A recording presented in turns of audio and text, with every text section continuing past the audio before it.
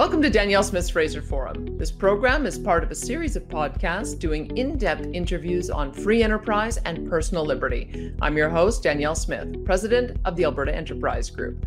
Go to fraserforum.org where you can subscribe, comment on the program, and see links to the studies we discuss. You will also find archives of previous episodes. Our email address is danielle@fraserforum.org. We'd love to hear from you. Hayek said, look, the rule of law requires, at least in part, rules that are fixed and announced beforehand so that we all know what the rules are. And that's not the way our government works today. It is case by case, day by day, problem by problem, agency by agency. What's the new situation today? Let's fix this. That is not what Hayek meant by the rule of law.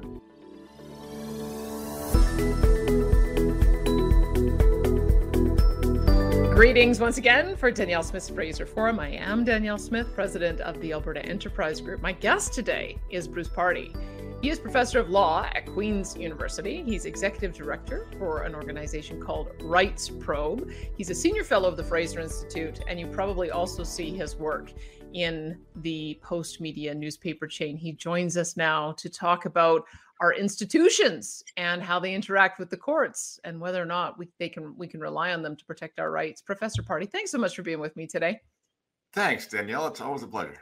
You know, I think you're going to have to give us a bit of a political science lesson because I think we have an idea of how our system works, how it's split into different divisions, and one acts as a check on the other. And we've got this Charter of Rights that expresses what the state can and cannot do to us. But all of it seems to be falling apart. It's not working as it should. So why don't you tell us how the system is supposed to work? And then we'll see if there's any vestiges of it that are still functioning properly in this COVID world we find ourselves in. Okay. That's a good place to start. So, of course, different people will have different answers to that question. If you ask a different person, they might say, oh, things are working just fine. Because things are working just fine in accordance with some people's visions.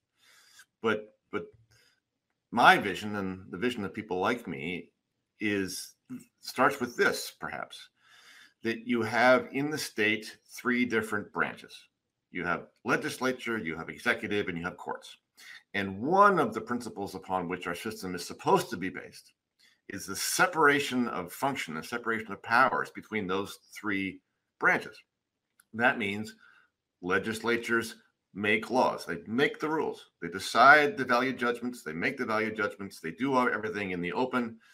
They're democratically elected. They have legitimacy to do that. They make the rules. The executive is there to execute those rules, hence the name. They take the rules given by the legislature and they carry them out. There's administration required to do all that, and that's fine. And then the judiciary is there to adjudicate. They're to take those rules and apply those rules to the specific cases and the specific parties that appear before them. And if that's what we had, in theory, the system ought to work pretty well. But the problem is that separation of powers has basically been dissolved because you have these three different branches doing the other function without real concern about the overlap and the bleeding in. So an example in this COVID area, what you've got is you have the legislature passing these statutes that basically consist of a delegation of authority to officials, public health officials, for example, to issue directives to certain institutions. And so now the lawmaking authority is held by a bureaucrat. That's a part of the executive branch. So, you get different directives coming out, sometimes month to month, week to week, day to day.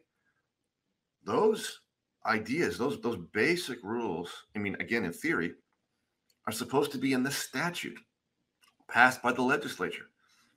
But the legislature in this case, and more in the past few years, the legislature has done exactly this. They've passed statutes that delegate rulemaking authority by way of regulation, direction, guideline, as the case may be, to the executive branch. So it's not like these three branches are they do fight, but but they're really all in on the idea that they'll be doing broad things that might encroach upon the traditional definition of what it is they're supposed to do. So in the courts, for example, more and more, the Supreme Court in particular has said, or some particular judges have said, that they view their role as making policy, deciding cases on the basis of policy, social policy. You know, what values in society should prevail. Okay, that's not supposed to be their job.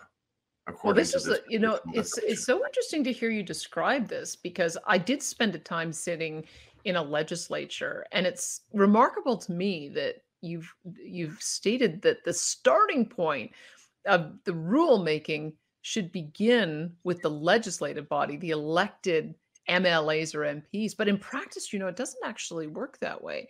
What I would observe happens is that, maybe it's because we have this strange Westminster parliamentary system where the executive is chosen on the basis of who gets the most seats, and then the cabinet ministers are chosen from those who get elected. It's not the same thing in a republic. In the US system, the executive is chosen from the general public, and the president gets his power independently. But what I would observe happens is that a lot of rulemaking gets pushed up to legislation that is advanced by the executive because it comes from the bureaucrat, or it's some court ruling that you have to bring things into compliance with. There's not a lot of the legislature or the process taking place from individual MLAs. They almost seem like a rubber stamp, because they're all jockeying for cabinet posts. And so they don't even end up providing a very solid check on the rules that are coming forward. But in any case, most of them seem to be generated from this administrative level of government, which is, I don't think that's how it sounds like from what you described. That's not how it's supposed to be working. Well, so there's all kinds of reasons why it is working in this way, or not working in this way. Let me just back up a step. So the case has been made that this separation of powers idea that I mentioned has its purest form in the US, as you described, where they have an actual division in the people between the executive branch, headed by the president, and then Congress at the federal level. And in Canada, that is not really that distinct. And it's a fair case to be made that there's not nearly as much separation between the legislative and executive branches here, because you have common people involved. You have the people sitting in the legislature, but you have the executive branch headed by a premier and a cabinet, or the prime minister and the cabinet, and they have roles in both of those branches. So how can there be separation? Well, it's true, you have common people, but they wear different hats at different moments, right? And it is also true, the point that you made, that often the legislative endeavors are generated by the executive branch. The bureaucrats come forward and say, we would like this, or we see this in the statute, and then the legislature puts it into place as directed by the cabinet, right? So, but how can there be separation? Well, it's because you still have a basic proposition,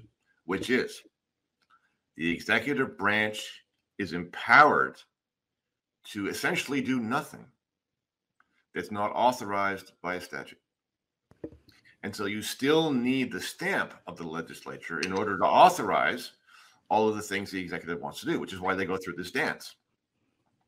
Can I get you to clarify on one other point? Because I've always thought of the executive as being the elected people who are assuming cabinet roles. But there's a blending there that you're talking about with the administration and the bureaucracy, or the agency, or whatever that is empowered to enact. Is there a clearer line? Well, let's put it this way. Those politicians that are part of the executive branch are the head of the executive branch, but they're not the totality of it. So the executive branch includes the rest of the managerial state.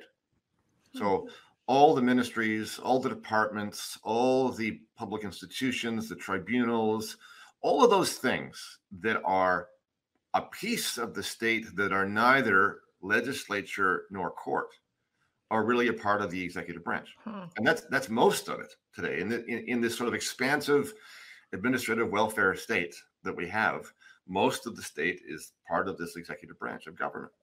So right? what role should a cabinet minister play? Because I'll tell you what I would observe happens. It seems like as soon as somebody gets a cabinet position, they believe it's their job to cheerlead everything that's happening in their department.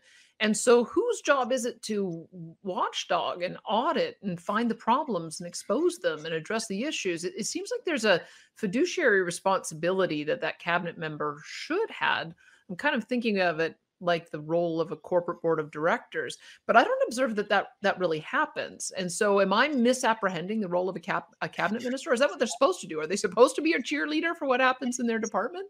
Well, and in part, right, there's a tension there because I probably, I think that it's fair to say that they do in part have that role, but so they are in theory, the political overseer of their portfolio. But then on the other hand, they're also the messenger of that portfolio to the cabinet. So they're sort of being pulled in two directions, and their loyalties, of course, I think primarily should be to the cabinet and the political class. But I mean, you can see the tensions work out, and you can see to the degree to which the ministers don't actually control things. If you just take the lessons from that old British comedy, Yes Minister. Right. The theory and the fiction is that ministers control what happened in the government, and they do have responsibility for their portfolios, but they don't always have control over what happens because it's a vast bureaucracy, and a lot of things that are happening independently of the political class and the particular instructions that are given by a minister day to day. But I just wanted to touch on one other thing that you mentioned. This. Why is it that legislatures do this? And when I say do this, I mean delegate their authority away. And part of it is that we have so much work to do now by governments. I mean, there are so many laws about so many things that it's practically impossible for a minister or a cabinet, or for that matter, a legislature to get a handle on all the things that are happening inside a government. There's a quote. I forget now who said the quote, but it's very telling. I think it goes, "Dying societies accumulate laws like dying men accumulate remedies." Oh The my. more laws you have about everything, probably the worse shape that you're in. So If you're so that would imply that we're a dying society, which is why when I've been reading your background materials, I've been more and more morose. And I hope at the end of this give us some hope. But there's two things that made me think of as you were talking, because I did used to watch Yes Minister and Yes Prime Minister, and one of the ways that that Sir Humphrey would always distract Jim Hackett, the elected yes, politician, is to put the headlines of the newspapers in front of him so he could that's right. see whether he was scoring or whether he was not. And it does actually seem, sadly, that way, that our politicians are so distracted by the public opinion polls and the headlines in the newspaper and the popularity. And so they do default to letting their senior bureaucrats run the show. The other thing that I thought of was that there was an adage when I was in the legislature, a bit of a joke, that they stripped out so much of the meaningful power that you would normally approve in the legislature that sometimes a bill felt like all you were approving was the name of it, because everything Right, else had right, been delegated right, to right, cabinet to make up the right. regulations with their bureaucracy. So Well, I've seen that. there's also an element though in the legislature itself, partly for the reasons that you're describing, that the legislature actually doesn't want to have the job of making the call. So, for example, I was giving testimony in front of a Senate committee dealing with Bill C-16 way back when the amendments were being made to the Canadian Human Rights Act with respect to the question of non-gendered pronouns and so on. And one of the senators in the hearing said, "Well, why don't we just send it to the court and let the court decide what to do? What the proper thing to do is. Let the court decide what the proper thing to do is." And I said to this person, but you're the legislature, legislate. The idea of being a legislature means that you make the call. What is it that you mean? Tell us what you want. At least tell us what you want. They're job, or they think their job now seems to be to stay out of trouble and not to articulate exactly what it is that they mean. Instead, to give the responsibility to somebody else, whether it's the court or to a bureaucrat or to the regulation making body or to the public health official, for them to problem solve, as case by case, week by week.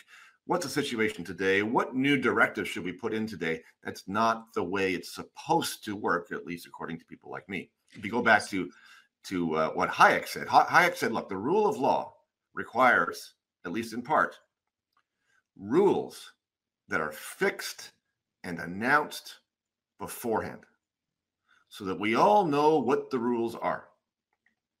And that's not the way our government works today. It is case by case, day by day, problem by problem, agency by agency. What's the new situation today? Let's fix this. That is not what Hayek meant by the rule of law. Well, let's talk then about what it is that we created this system from, that was supposed to be an improvement on a traditional monarchy. You may have to take us all the way back to the Magna Carta, because the sense that I get is that the monarch, the king, used to have all of these roles. I should say queen, Yes. too, because we've had a lot of female monarchs in UK history. But the notion was that the queen there was no legislative branch. It was all executive, working with their administrative state. And weren't they even magistrates as well? Weren't they the ones who they and their appointees would go around and they would adjudicate? So all It was power. The king's courts. Yes, the king's courts. That's where what we had a long time ago. And so this idea of separation of powers starts with that idea, right? So the king can still be the executive branch, but the king shall be limited to what the legislature says shall be done. The legislature shall make the rules, and the king's courts, which became common law courts, would apply the rules of the locality, and then later would apply the rules as passed by the legislature. And so there's a tension in the judicial realm as well, right? Because so we have common law, and common law is judge-made law. And so some people leap from that to the idea that, oh, well, no, the courts can make it up because courts have always made it up. The courts made the common law, so it's in the court's hands. Well, that's not quite the same thing, because even in the common law system, the court today is supposed to apply the common law as has been laid down by courts over time from case to case to case to case. And the job of the court is not to make stuff up. Originally, today, you're supposed to abide by precedent, like cases shall be decided alike. So in this whole system, the idea, and this goes back to the rule of law idea, the rule of law, the way I like to articulate the rule of law idea is the rule of law is the opposite of the rule of persons. And whenever you have control by somebody in particular to decide what the rule is, how it shall be executed, and what the outcome of the case is, then you don't have the rule of law and you don't have separation of powers. The whole idea is that nobody has the power to decide the whole thing on their own. Not the legislature, not the executive, not the courts. So give me a history lesson in the Magna Carta, because I often wondered if that was really just signed off as a bit of a don't kill me on the field in Runnymede, just to get the aristocrats off his back, or if it really was some kind of grand vision about how we were going to transform the way governance worked. Well, not really, and of course the Magna Carta didn't involve creating what we would call today human rights for everybody. It was just a particular class of people, and it was, as you allude to, it was a way to resolve a political dispute. And it didn't take initially, and then didn't take again, and so it's not actually in force now. But it was the beginning of an idea. That's what its real importance is. It was the beginning of an idea, and the idea is that the king doesn't have ultimate power. That the rule of law involves a distinction between what the king can do and what others can do. And it's the beginning of the idea of individual rights. So we trace a lot of our law back to those ideas, but the Magna Carta itself is not the place where they are articulated, the best or in a lasting way. But it's, of course, a very important step So along the tell way. me where the idea of individual rights came from. I tend to be a big fan of John Locke with life, liberty, property. The whole notion that if you work your blood and your sweat into the soil of the land, it becomes yours. And so this starts with self-ownership and owner of labor. And Right. you can extend that out then. Everything that is the product of your labor then becomes something that you've got domain over. But that Yes. came much later than the Magna Carta. And I Yes. think we've had a Yes. conception of rights throughout history, but I have this concern that America really is a grand new experiment, and I don't know if America is following even the same principles upon which it's founded. Give me your history of where this strengthened notion of individual rights actually came from. Well, I don't think it's a straight line. Hmm. I think you get inklings here and there, and I think the Magna Carta is a very important one. Maybe maybe the earliest one in the English context, but I mean, you have notions of this even going back into Roman law, and you have the Greeks talking about democracy and so on. And so it's a thing that's built slowly over time, and it, of course, originates far before the birth of the Industrial Revolution. But that also helps, right? Because you get a different notion of the nature of labor and property holding and who has the power, and all of those things start to change from what there's a lot of feudalism in history, especially in Europe, to the tenurial system in England, where people are bound to the land and serving the landlord that they are under, and gradually that system starts to dissolve, and especially so when you finally hit the Industrial Revolution. And the Industrial Revolution sort of travels for a period, hand in glove with the idea of individual autonomy. So it's not a clear thing. I mean, the American Declaration of Independence and the Bill of Rights is sort of a stark beginning of something, and quite extraordinary, of course.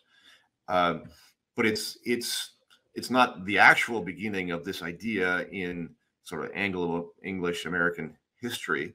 It builds and it builds and it builds, and then it becomes something. And for our purposes, what's actually happening is, or what has happened is, it sort of built, and it was never perfect, right? We never had an ideal situation where individual autonomy was always the preeminent value and everything worked perfectly. That utopia never existed. But what's happening now is that arc, if you like, is going the other way now. Hmm. You sort of lost that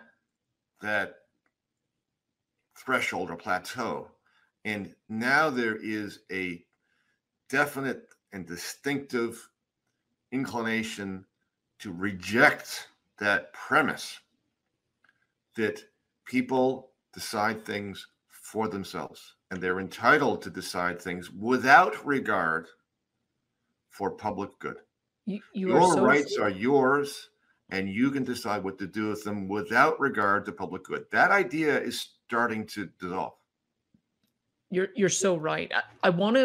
We will get more deeply into how that transformation took place. But can you tell me the difference between the American conception of rights versus the Canadian conception of rights as enshrined in the Bill of Rights? Because the notion I was told is that the American conception, the way their founding documents are written, is to put limitations on Congress. Congress shall pass no law which abridges these enumerated rights that are granted by the Creator. So the notion is that just by nature of being human, you are endowed with inalienable rights. But I don't think our Canadian Charter of Rights and Freedoms has that same conception, really. And I wonder if you can articulate what the difference between the two is, because I think it's important. Sure, it's partly a difference in attitude and culture, but let's just start with the difference in the text. So the Charter of Rights has Section 1, in Section 1 is the reasonable limits provision. And it essentially explicitly allows governments to infringe charter rights if they're demonstrably justified and prescribed by law, which means that if a court finds that a particular right has in fact been infringed, then the government then has the onus of showing that nevertheless, it's okay because we're trying to solve a problem here and the problem is important and the infringement is not so serious and the whole thing is proportional to the problem we're trying to solve and so on. So it's an out, if you like, an explicit out that the American version doesn't have. Now, one might leap to the conclusion, therefore, that the American rights are absolute and the Canadian rights are not. They're relative and subject to this exception. I'm not sure that's quite right because it's very difficult to find a right that is absolute. It has no exceptions because sometimes rights conflict with each other. And there are lots of situations in the States where, technically speaking, yeah, one of those rights is infringed. So let's take a simple example. In the US, they have, like we do in Canada, the law of defamation. And defamation says, well, you can't say certain things about other people unless you can show a defense. Okay. Well, and the Bill of Rights says you have freedom of expression. First Amendment. So technically speaking, your freedom of speech is infringed by the fact that they have defamation laws, is it not?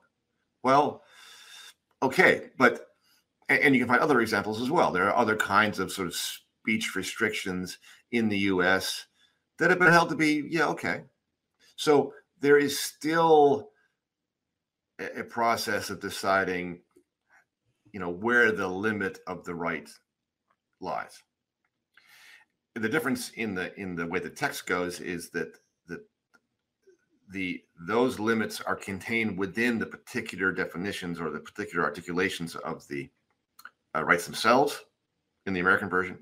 And in the Canadian version, we have this extra section, Section 1. Now, that doesn't mean that our courts are still not doing the same kind of process within the particular sections that the American courts are doing. They're taking, the freedom of expression in Section 2 and saying, right, well, what does that mean? What are the limits of freedom of expression? Has this freedom been infringed in the same way that an American court would do? But then in the Canadian version, there's an extra step. They have to go then to Section 1.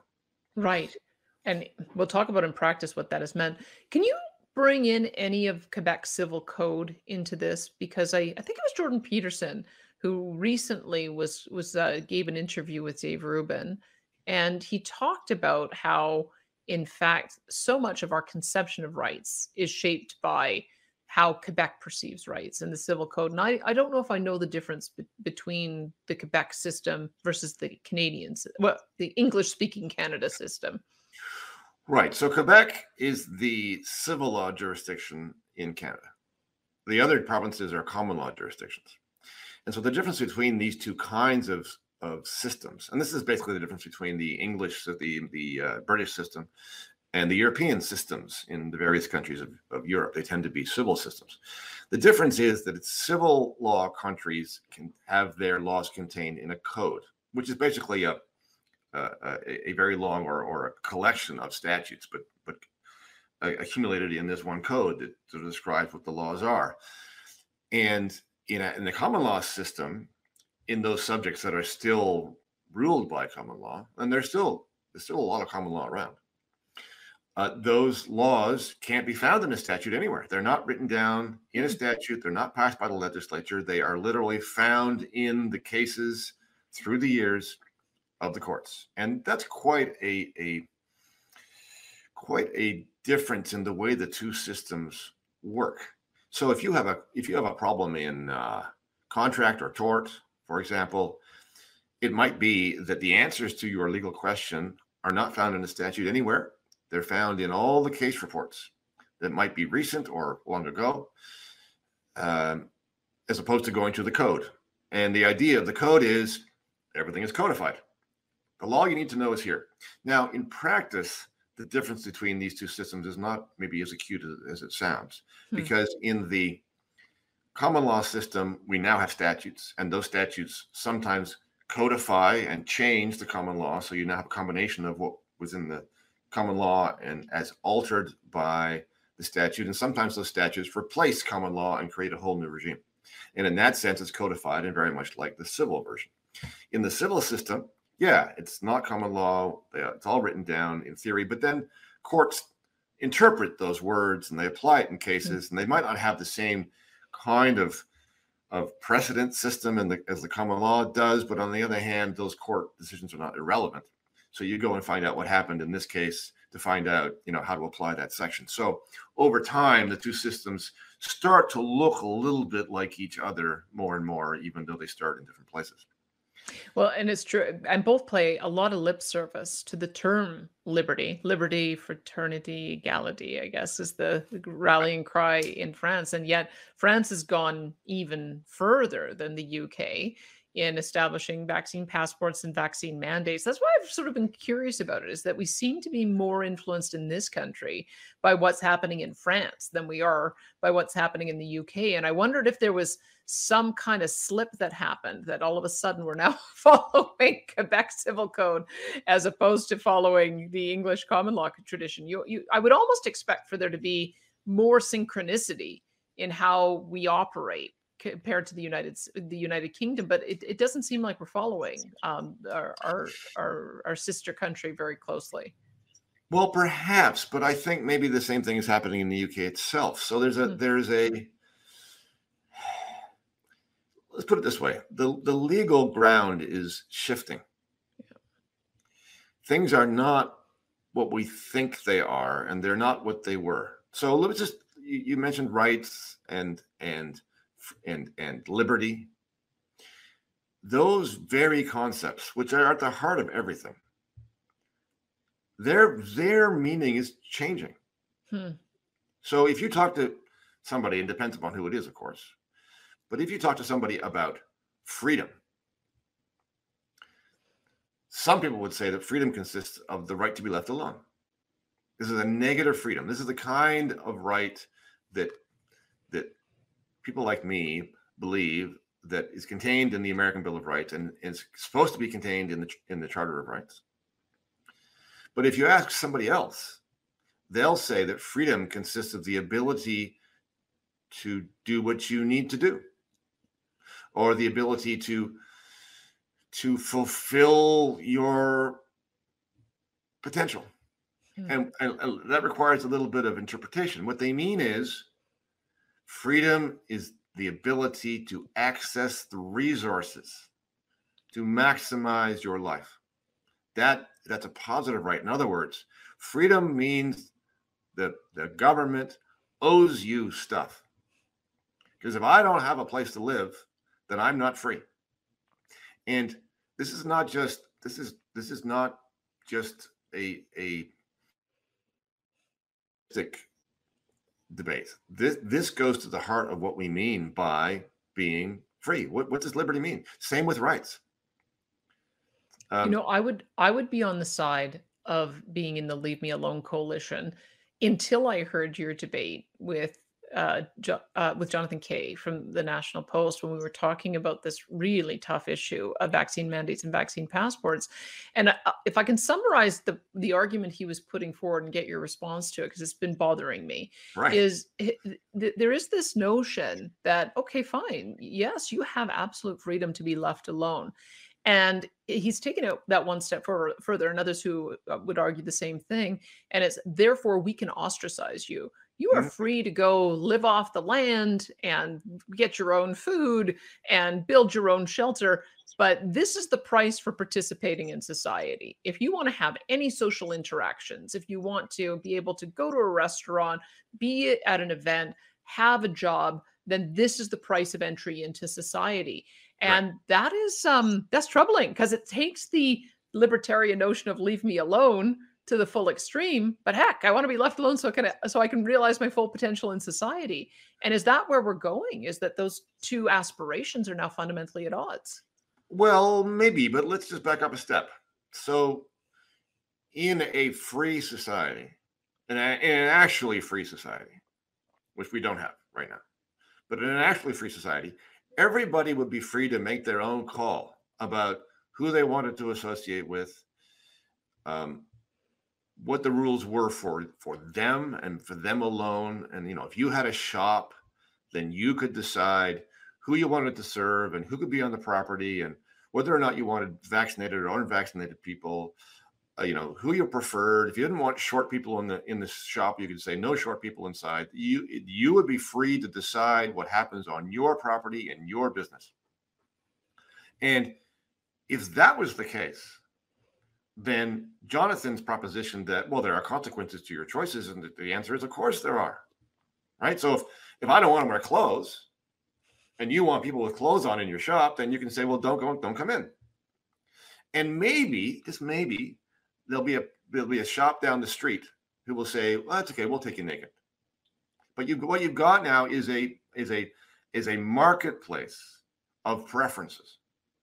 And I don't just mean a free market in the commercial sense. I mean a marketplace of everybody's inclinations. And if you have that situation, well, then all you need is negative rights. Because let's imagine a shop that discriminates.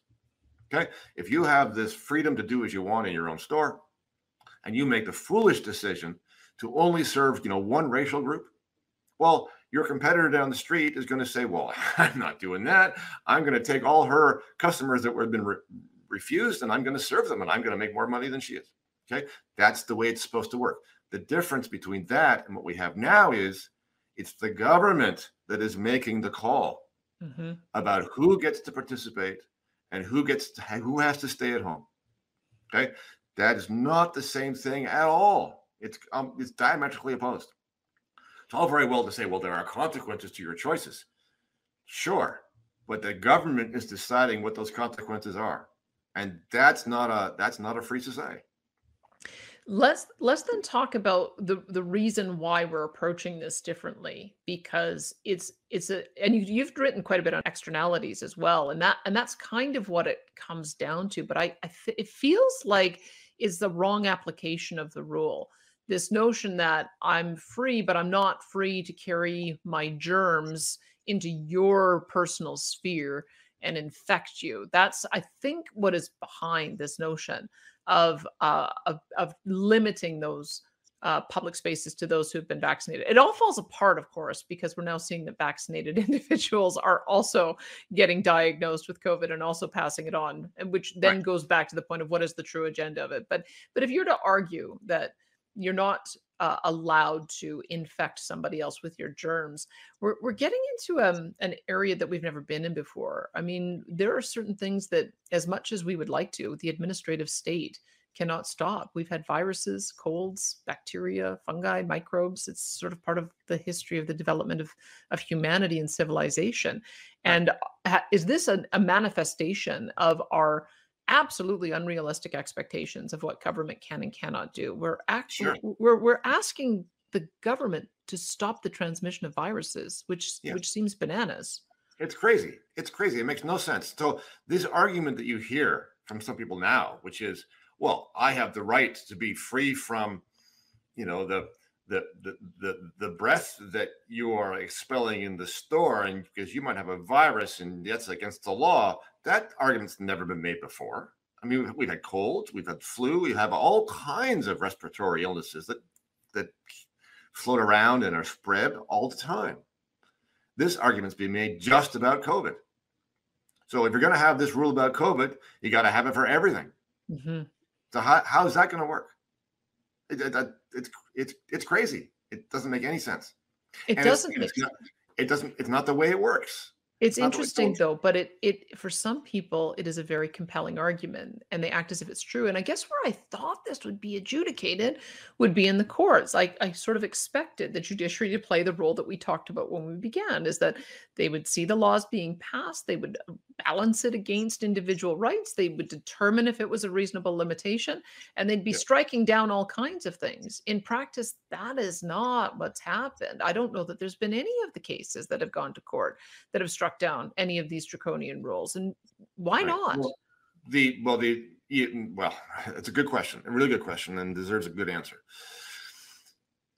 So the vaccine mandates themselves, those challenges haven't come before the courts yet, but we've had a lot of other challenges to other COVID rules like lockdowns and quarantines and so on. And we have had some vaccine related cases come out in the family law context.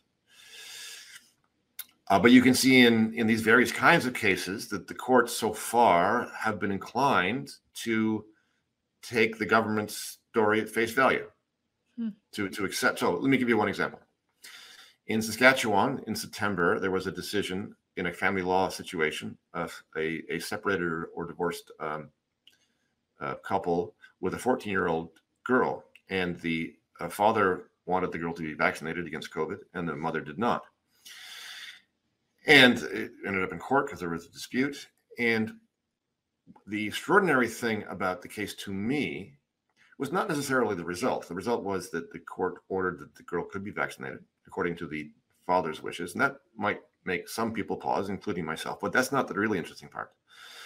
For me, the interesting part was that the judge took judicial notice of the risk of the virus and of the safety of the vaccines to both adults and children, including the 14-year-old. In other words, there was a dispute in the case, first about which parent had the power to decide what should happen to the child, but also what was in the best interests of the child.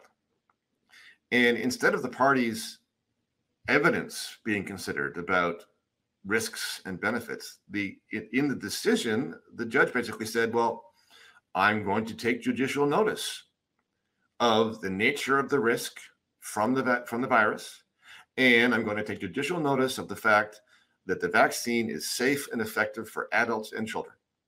Okay. Well, judicial notice is not for deciding the factual dispute upon which cases are based.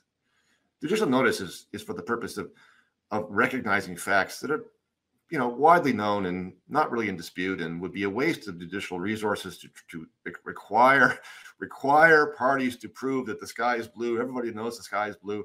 Everybody knows the earth goes around the sun. In this case, those questions were the questions in dispute.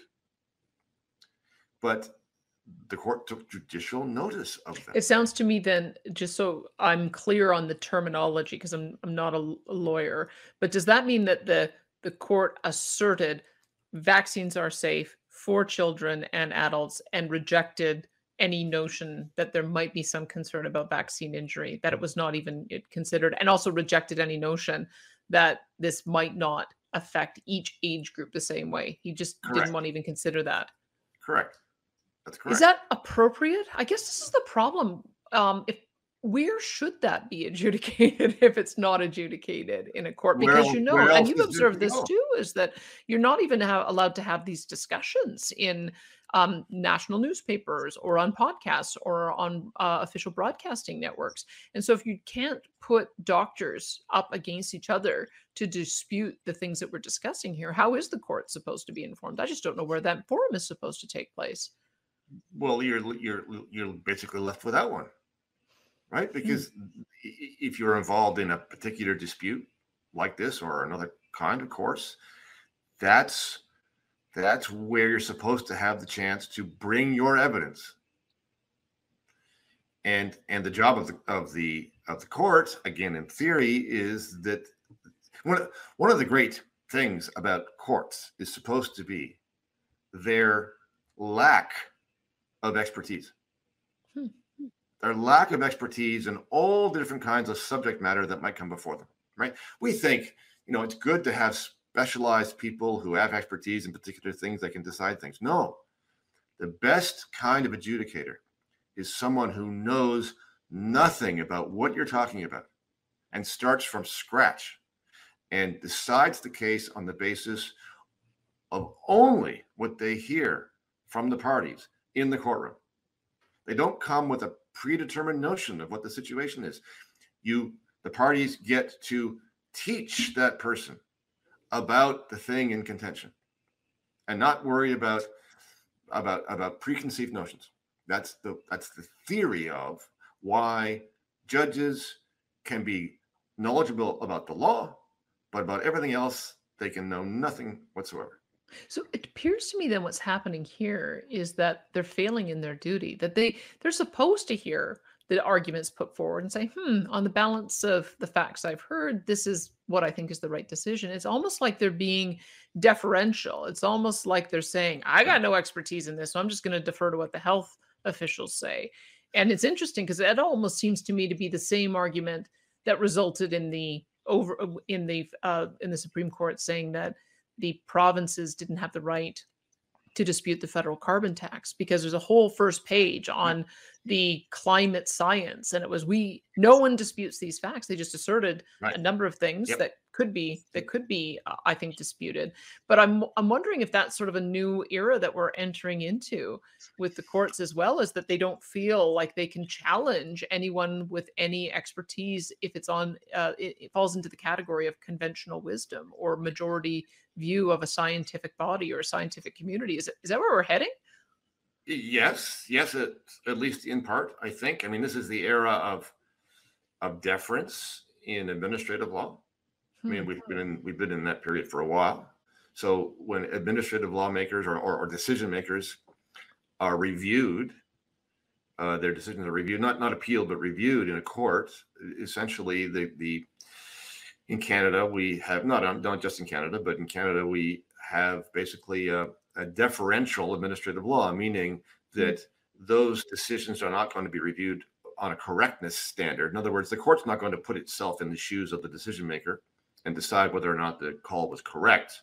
Instead, the court will assess whether or not the decision maker was reasonable, sort of within the bounds of what might be considered a reasonable decision based upon what the statute says and what the facts were and so on. So it is possible in our system of law to have an administrative decision maker, one of these people who are part of the executive branch, who gets something wrong and still be upheld by a court because correctness is not the standard. It's so interesting. You've described for me why I'm so fundamentally at odds with the direction that is being taken by the majority, because I feel like I can hear any argument from anybody and be able to parse out what I think is reasonable and true and what is not. And I guess I assumed that that's what the court should be doing. So now you're telling me that they're not doing it. But what I guess I'm curious about is how you undo that, because I've talked to some people about the culture that exists within academia, and the more, and you're in academia too, so maybe you can tell me if this has the ring of truth about it, is that the more specialized you get in your area, Mhm. it's almost like you want the deference paid to you by others, that you know more than them. And so you, as a courtesy, apply that same deference to them. And so you end up with academics not willing to step outside their boundary to say, maybe that's not true. And yet it seems to me some of the Right. greatest leaps of intuition Oh, happen when you do see that crossover in academic disciplines. yes, I think that it's all true. There is, I'm afraid, an inclination in academia, especially in those disciplines that are involved in making or contributing to public policy, and not just in academia, also in the bureaucracy and even in the professions. But there are an awful lot of people out there who think that they are needed to tell people what to do. That is the reason for their expertise. That's the reason for their professional achievements. That's what they think their function is. And I've talked to more than one person over the years who, confronted with the proposition that, well, actually, maybe people should decide for themselves, that they are genuinely perplexed at that idea. I remember talking to a colleague about this one time at a conference. He basically said, "You don't really mean that people should be left alone to decide these things for themselves. You can't really mean that. That's one of the premises upon which a lot of these disciplines are based. We are there to help you, and you can't do this without us." And as long as you have that idea, both in academia and especially in government, where that idea is also rampant, you are going to have what we actually have, which is a growing managerial state trying to hurt us all us poor souls through our lives because we couldn't be doing it on our own. As long as you The have thing that idea, you're going to have trouble.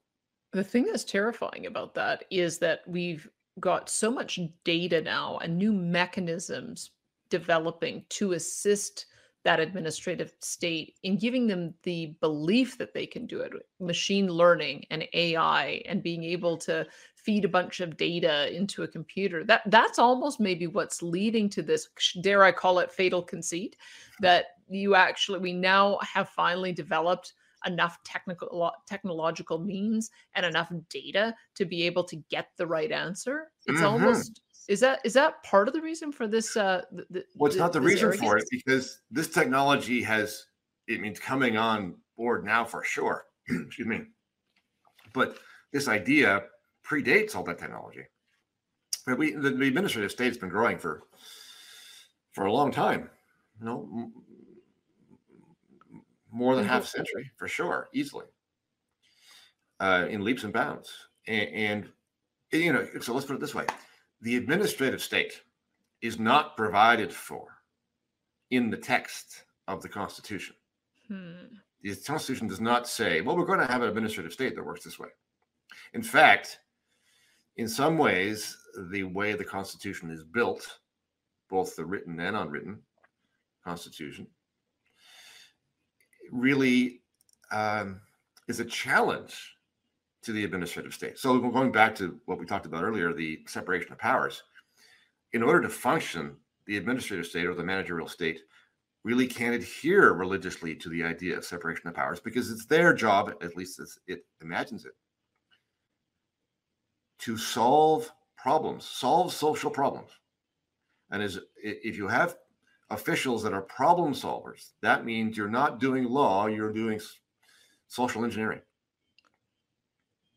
Right? It almost sounds like it's a hole in the Constitution that we've put all but these rules on who is supposed to be watching the watchers. But nobody is. The real rules need to be around what are the limitations of the administrative state, the administration, the management, and it's interesting. It's the way you describe it. It's kind of silent. But so here's one of the interesting things, though. So over time, the Supreme Court has provided for the managerial state, even if there was a difficulty in accommodating it according to the strict words of the Constitution. So let me give you one example.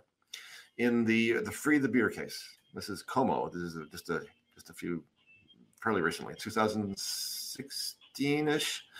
So there is a provision in the original Constitution, 1867 Constitution, that says, Section 121, I think, that says all goods shall be admitted free from each province into all the other provinces. And Como, who lived in New Brunswick, was caught driving into Quebec and buying some booze and driving back. The RCMP arrested him on the way back. So you can't do that. And the reason you couldn't do that is that there were New Brunswick liquor laws protecting the monopoly in New Brunswick that prohibited people from doing exactly that. And so he went to court and went all the way to the Supreme Court of Canada. And you have the words of Section 121 saying, all goods should be admitted free. In other words, Canada is supposed to be a free market union between provinces, free trade. And there's one really neat paragraph in the decision, and the Supreme Court says, no, sorry, this is fine. There's one really neat paragraph that basically says, if we took the words of Section 121 literally, then what would happen to the administrative state? I mean, all of the things it's supposed to do, environmental regulation and social policy and this and that, it would have to go by the wayside. We can't have that. Now, here's the Supreme Court deciding that the words of the Constitution must take a back seat to the reality of the administrative state. How are we being governed? This is why I thought our listeners are going to be uneasy listening to you, because it seems like the system is designed to get the elected people fighting with each other, get the MLAs fighting with the executive and the judiciary weighing in on all of it. And the real decisions are happening a layer lower, and they cannot be challenged. That if there is a judicial challenge to them, they often just get upheld for the reason that you just described. So who's really in charge here? How are we being governed? Yes and no. I mean, the layer below point is very valid, for sure. No question about it. On the other hand, I mean, governments do make decisions about things. I mean, it's clear that the Trudeau Liberals have agendas about things, censorship of the internet and so on, and they're going forward with that. So the bureaucracy is not interfering with that. Maybe because the bureaucracy agrees. I mean, I don't know. Or maybe the idea came from the bureaucracy. That's, I guess, what I wonder. It's possible. It's possible. Sure, it's quite possible. Well, maybe. But the more fundamental idea is, fundamental problem is that if I can put it this way. So there's a saying that goes, I've used it a lot. The saying goes that law is downstream from culture. Law is downstream from politics. Politics is downstream from culture. And we have a cultural problem. And the cultural problem is that we are becoming collectivists. We believe in that now. And, conservatives think that, a lot of them anyway, think that they are, their job, their role, the role that they want is to protect our cultural institutions. And they're behind. Those institutions are gone. They are already changed. There is nothing left to protect.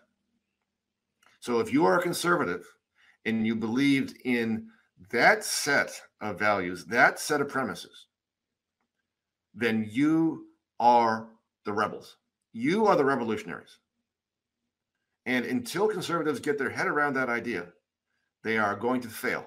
They're protecting something that no longer exists.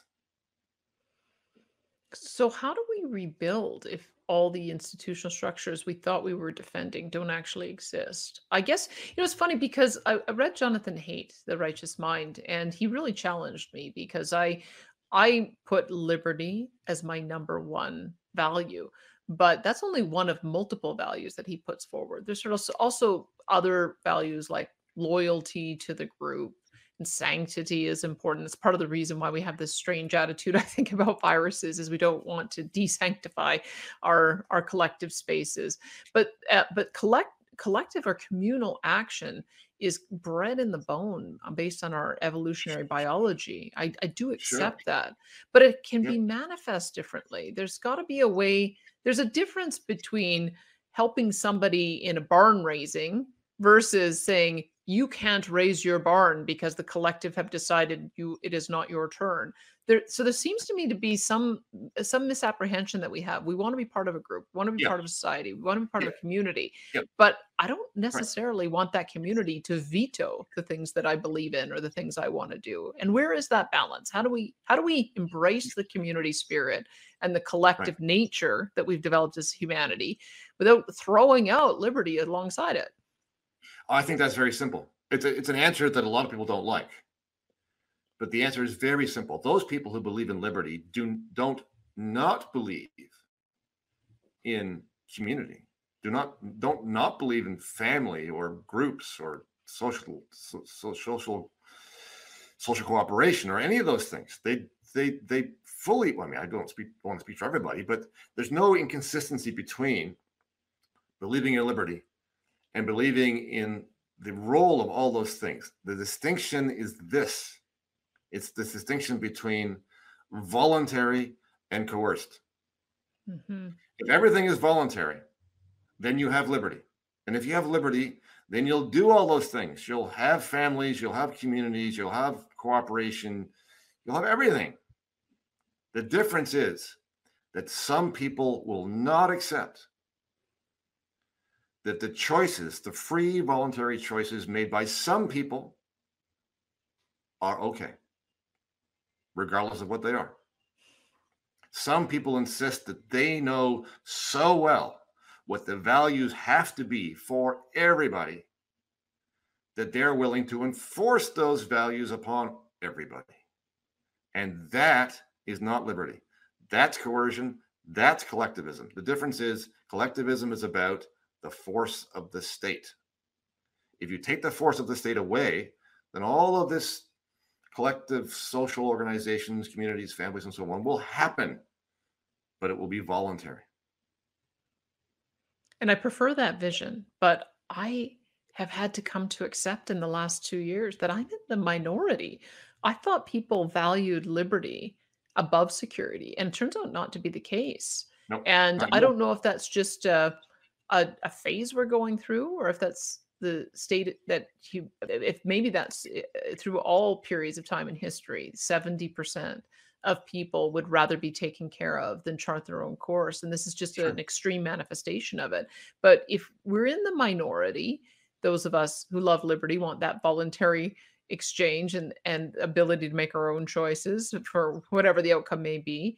But our means of making decisions is through these democratic processes, and we're in the minority, and we have the administrative state that wants to maintain the technocratic I'll tell you what's good for you approach. How do you change that? It seems like we've created a situation where we can't restore liberty. Well, the real shot is that it's not as small a minority as you're describing, Okay. and maybe it's not even a minority. Who knows? But the way not to fix it is to go along with the premises that are put before us and just try to hold them back a little bit. To try and make a single payer healthcare system more efficient. Okay, that's a loser strategy. So for people who believe in what you're talking about, what's happened over time is there's a line here, and then it's backed up, and then it's backed up, and it's backed up, trying to go along with the dominant narrative so that you don't look like you're crazy. But every time you go along with it, the thing expands. So what you have to do, in my opinion, is you got to say, no, we're on the wrong track. And here's what's better. In other words, you have to lead. You cannot try to compromise with an ideology that is in direct opposition to what it is that you think is right. You must confront it, and you must give people a choice. And if they reject the choice, then so be it.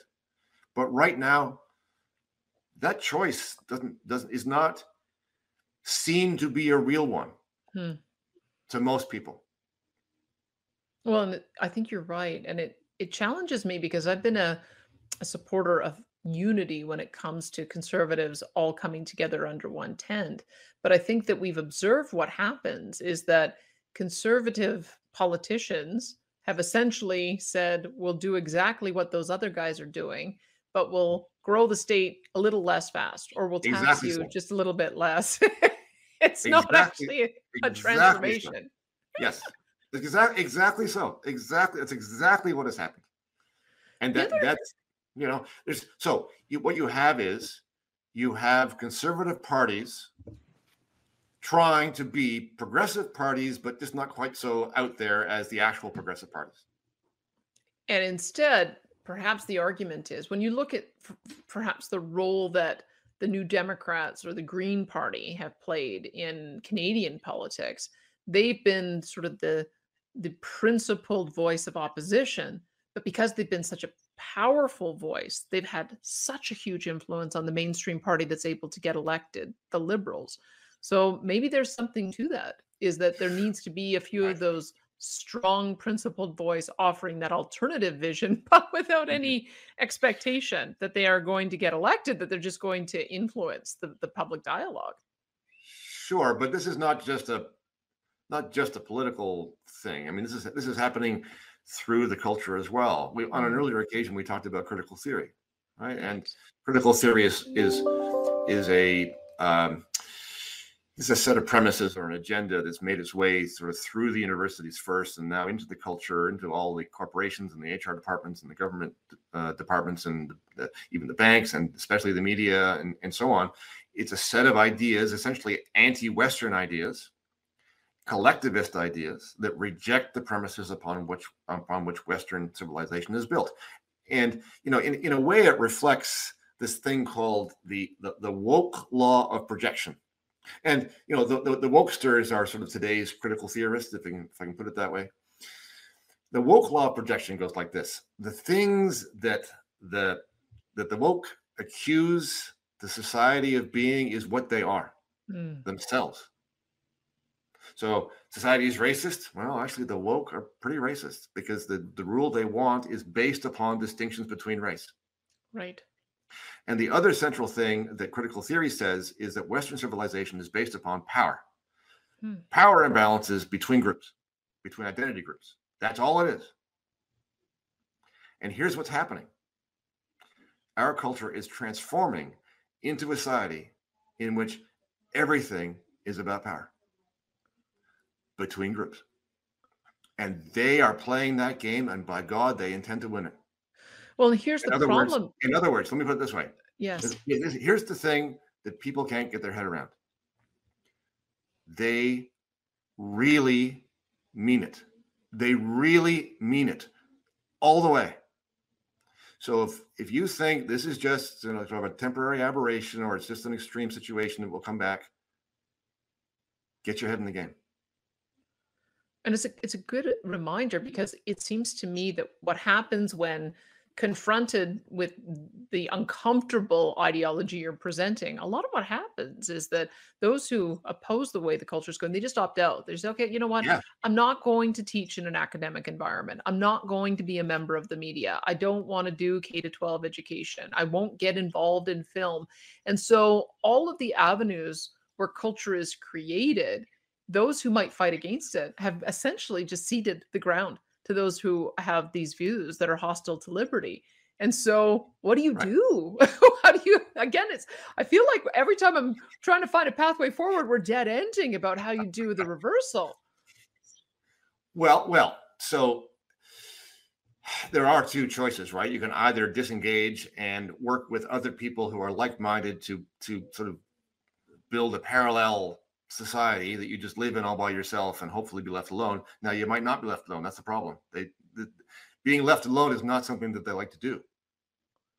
They might not leave you alone because you're not going along with the narrative, and they need people to be one with the narrative. So it's one of the choices. The other choice is, you gotta do what you're not inclined to do, which is to get involved and do all the dirty things. So people who want to be free typically are not the ones who want to be busybodies. They're not the ones who want to sit on the boards and the committees and the tribunals and all of those places where people are making decisions about other people.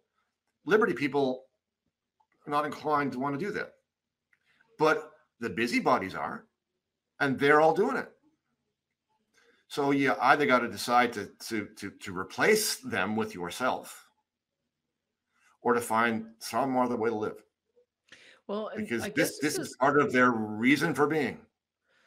And I wonder how far we go down this path. You did in one of your articles where you're talking about externalities as sort of where this could naturally lead to. I thought you had such a great insight when you said China's becoming more like us, but we're becoming more like China. And China really is pioneering how you use technology in not in a positive way, which I think the UK initially had hoped with their closed circuit camera technology that they would catch the bad guys, but to monitor every action of your citizen in order to judge what kind of good citizen they are, and then give them a social score based on how much credit they have. And I started doing stories on that when it was first started emerging, but it never occurred to me that it would ever happen in any of the Western states, Western liberal democracies. I'm not so sure now. And I wonder if you can see a path where that is just the ultimate end of what we're seeing right now. It's just we're only a few steps away, a few more steps away from it. Easily. If it can be done, it will be done. Why would people want that to be done? That's, I guess, maybe that's the culture issue, isn't it? Is how do you then get people to restore their love of liberty? It almost seems like you have to have terrible things happen to people, like they go to buy gas and they can't because they've already used up their quota of CO2 emission credits and they're not able to get to work that day. I mean, that's one of the ends that could potentially be realized, that if your credit can get turned on and off. Well, there are so many metaphors here that might be used, right? There's the frog in boiling water, right? A lot of people are frogs in boiling water. They don't understand where this is going. I mean, you can say the same thing about the vaccine passports. I mean, people have made the argument, and I think quite reasonably, that this is setting up the infrastructure for exactly the kind of thing you're describing. It's an easy transition from a vaccine passport to a social credit scoring system that monitors your carbon output. I mean, why not? If your stated objective as a government and as a culture is to restrain carbon emissions and restrain your economy for that reason, and to make sure everybody's contributing in the same way they obeyed during COVID, what better tool could there be? This is where we're going. It's not even being hidden. I guess I'm always of the view that Galt's Gulch will be out there one day by someone. There'll be some group of liberty-loving entrepreneurs who just decide that they're going to buy a little plot of land so that they can operate on a free enterprise economic model. And I wonder, is that real? When you look through history, do we have any examples of where the administrative state, having grown to the point where it's intruding in people's lives, begins to be dismantled? Or is it more a matter of revolution, because we have had those kinds of political changes? Or is it opt out? Is it that the freedom-loving people just move to a place that has terrible broadband, so they can't do this kind of tracking of everyone? I'm trying to figure out where this ends. Is it there is a sort of a stay and fight type approach, or is it actually having to find a new way of building a society from scratch based on the foundational principles? I mean, that's what happened in America, right? Yeah. Well, at least in America, they had someplace else to go. I mean, there were people there already, but it was largely, relatively speaking, empty space compared to Europe. But one of the problems, and you can say the same thing about these other moments in history where people have fled. People fled from Germany. People fled from communist Russia, and there was a place to go because there was the West. Where are you going to go? Okay, this is not the hopeful note I wanted to end on. Well, here's the hopeful note. Here's the hopeful note. It is possible that there are still a significant portion of people who would agree with what you're saying. And if they had opportunity to hear somebody in the leadership realm who said, people were on the wrong track, this is what we're going to do instead. All this other stuff, no way. And there are people who are trying that. There are people, they're sort of on the fringes right now. And then hopefully they won't be on the fringes very long. But you need people to lead instead of to try and accommodate what they think the culture is demanding, and say instead what they think the culture should be like. To show a little bit of courage, show a little bit of vision, to tell us what we can latch onto and support and follow in the non-sheep sense, to hear and decide and understand that this is what the values upon which the society we thought we lived in are based. Well, I'm so pleased you're prepared to make that argument, and hopefully it will be mainstream sooner than we realize. Thank you so much for the conversation today. Oh, it's my pleasure, Danielle. Thanks very much. That is Professor Bruce Pardy. He is Professor of Law at Queen's University, also Executive Director of Rights Probe and Senior Fellow of the Fraser Institute.